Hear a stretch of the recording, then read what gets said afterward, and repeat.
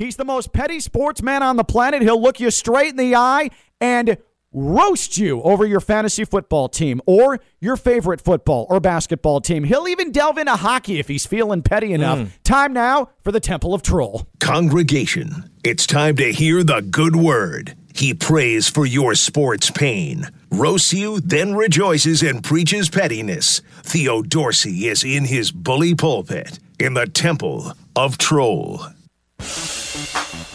Remember last season, or not last season, mid-season, when we were drafting up the Mac Jones versus Tom Brady Super Bowl over at One Patriots Way. I love just how optimistic you Patriots fan. You thought you had it all figured out. And then that bad man, Josh Allen, came to town, and he took them to the town of Pound, throwing touchdowns to left tackles and Dawson Knox left and right over the top of your defense. I'm in. Bill Belichick. The problem with Patriots fans right now, I know you're at home, you're thinking, oh, this is just 1 year.